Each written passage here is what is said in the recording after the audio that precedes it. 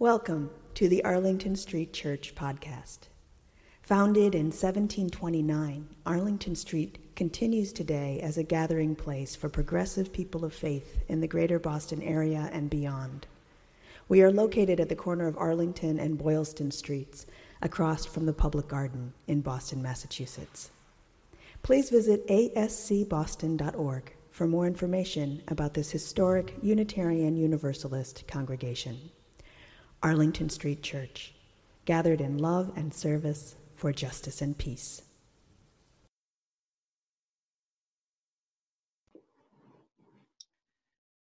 The hospital is open 24 hours a day, 7 days a week, in order to care for patients in the hospital, whether you are a doctor, nurse, social worker, or a chaplain. You have to trust your team because none of us can, with health or integrity, work at the hospital with our patients 24 hours a day, 7 days a week. Early in my residency as a chaplain, I cared for a man who was the same age as me. He'd been in the hospital for many months waiting to see if he would be eligible for a heart transplant. While he was in the hospital, his girlfriend gave birth to a baby. He was too sick to leave the ICU, so his family brought the baby to him. Worried that he would not survive, he asked me if he could marry his girlfriend while he was in the hospital so that their children would receive whatever he had to offer. Before they were able to get married, the young man's heart stopped. The skilled efforts of his doctors and nurses allowed us to temporarily sustain, but not save his life. We were all devastated. I remember standing by his bedside with his parents and feeling like I could not leave. How could I? How could I clock out and head home and eat dinner in a moment like this? I stayed an hour past my shift. My phone buzzed in my pocket as the overnight chaplain called, asking if I was okay and when I would be ready to hand off my duties for the night. I made it back to the office and I told my colleague about my day.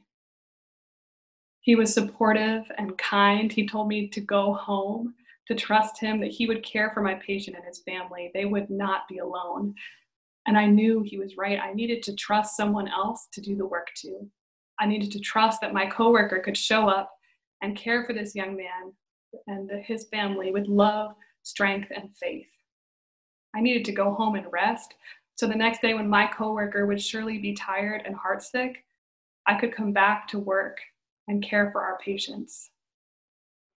In moments like this, trust is a life-giving spiritual practice because there is no way to do this work alone. Chinese philosopher Lao Tzu wrote in the Tao Te Ching, "If you do not trust the people, they will become untrustworthy." Writer, social justice facilitator, and healer Adrienne Maree Brown remixes this ancient wisdom, writing, "If you trust the people, they become trustworthy." When I first read this quote from Brown in her book, Emergent Strategy, I had a hard time buying into it. There are so many reasons not to trust.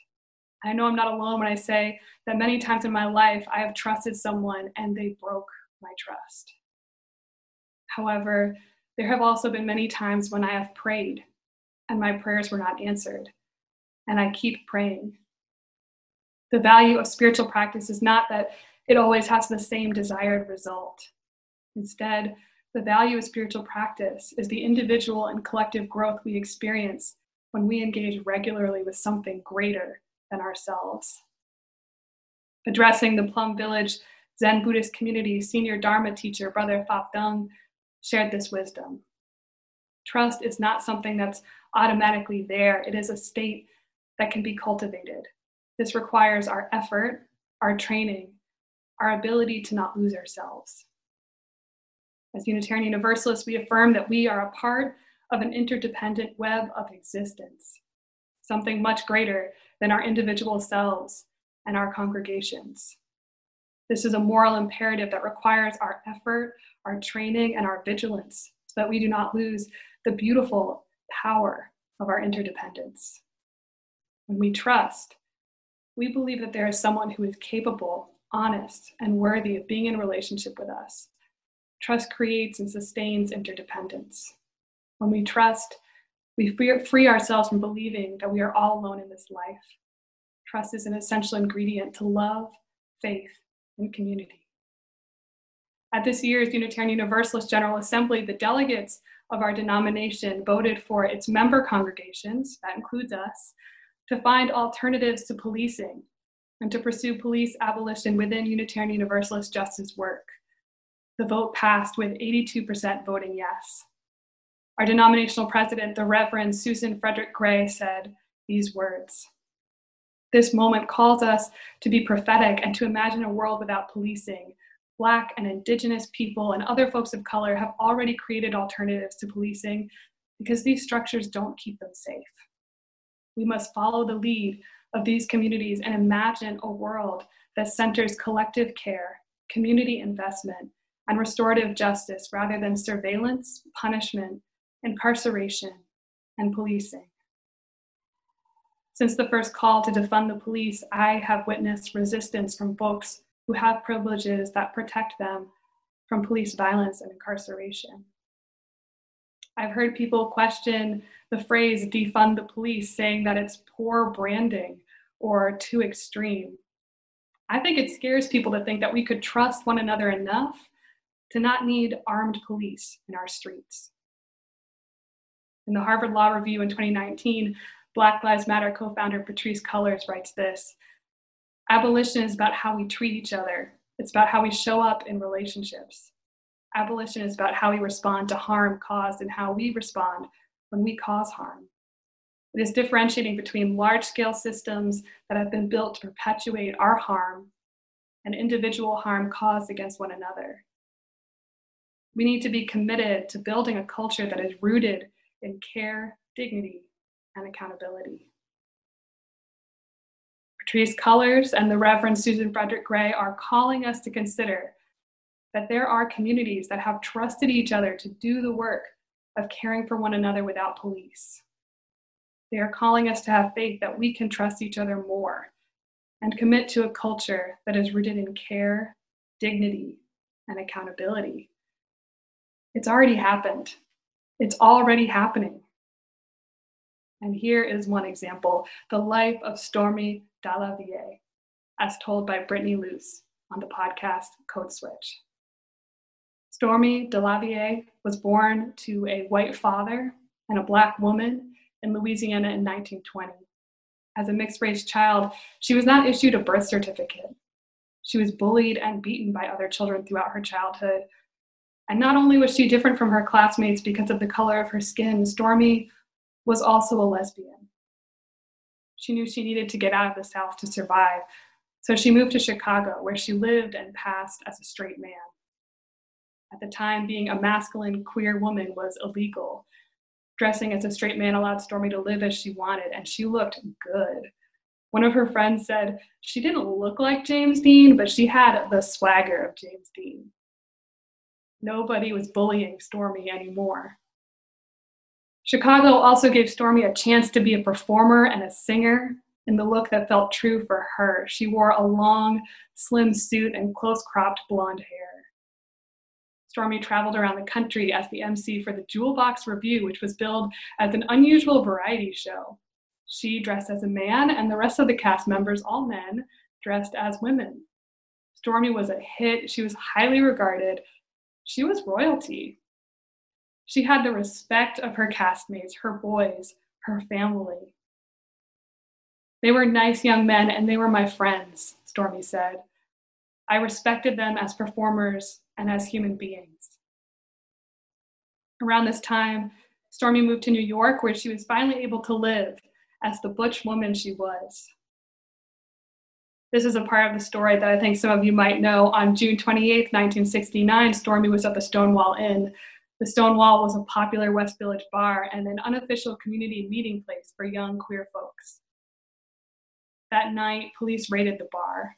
It was illegal to cross-dress and illegal for gay people to gather in public. Cops would regularly raid the bar to check IDs to see if a patron's listed gender matched how they dressed.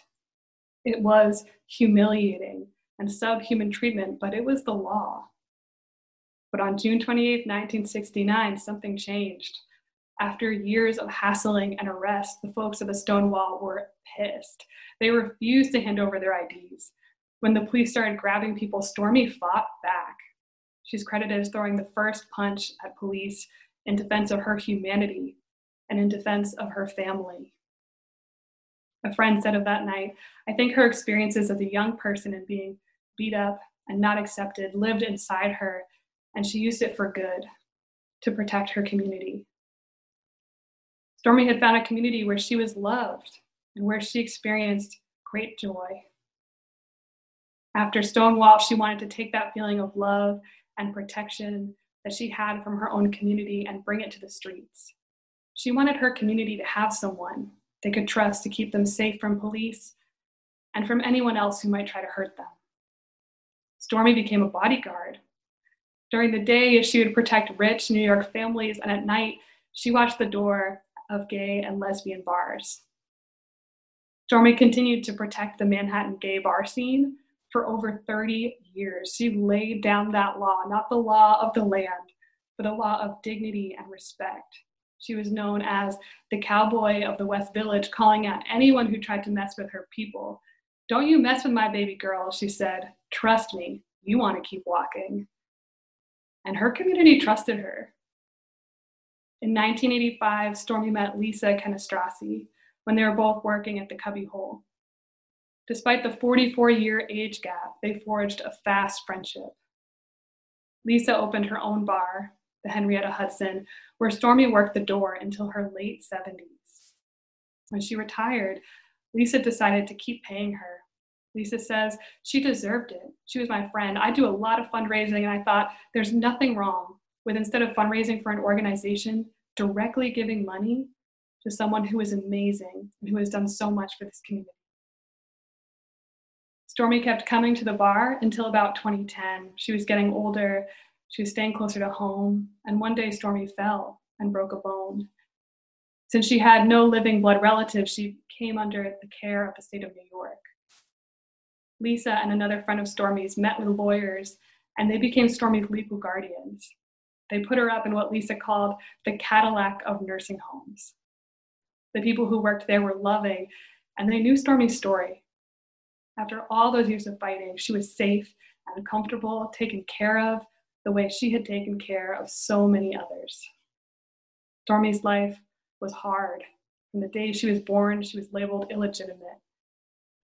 It could have made her bitter, but instead she had given out so much love in her life, and it all came back to comfort her. I love Stormy's story because it reminds me that it's possible for us to trust one another. It's possible to trust that we can be accepted as we are. It's possible to trust one another to keep us safe, especially when the laws and the law enforcement of our nation fall short. And it's possible for us to care for one another beyond the oppressive structures of our society. We can share the work, and we can get it done. Every day is a new opportunity to engage with a life-giving spiritual practice of trust. Every day, a new opportunity to be trustworthy. In order to move forward, we need to trust one another. We need trust to stop the spread of COVID-19. We need trust to move forward in dismantling racism, homophobia, and transphobia. We need to trust one another to survive. Although we may be afraid, we still need to trust. Trust others to do the work with you. Trust that someone will care for you and protect you. Trust that there is something greater than yourself, greater than your fears, that is at work in the world today. Trust that your voice and your actions and your life can be a part of that greater thing. Trust that you can be trustworthy. It's not going to be easy, but trust me, it will be worth it. Our benediction was written by Adrienne Marie Brown. Trust the people who move towards you and already feel like home. Trust the people to let you rest. Trust the people to do everything better than you could have imagined. Trust the people, and they become trustworthy. Trust that the people are doing their work to trust themselves. Trust that each breach of trust can deepen trust or clarify boundaries. Trust the people who see and hold your heart. Trust the people who listen to the wails. Trust the people, and you will be trustworthy. Trust the people and show them your love. Trust the people. Beloved spiritual companions, I love you. I miss you. I trust you. The service begins when the service ends. Bless your hearts. Amen. Thank you for listening to this week's podcast. We would love to hear from you via email at office@ascboston.org or through our Facebook page. If you would like to support the good work of Arlington Street Church, please consider a contribution by check in the mail or through our website, ascboston.org.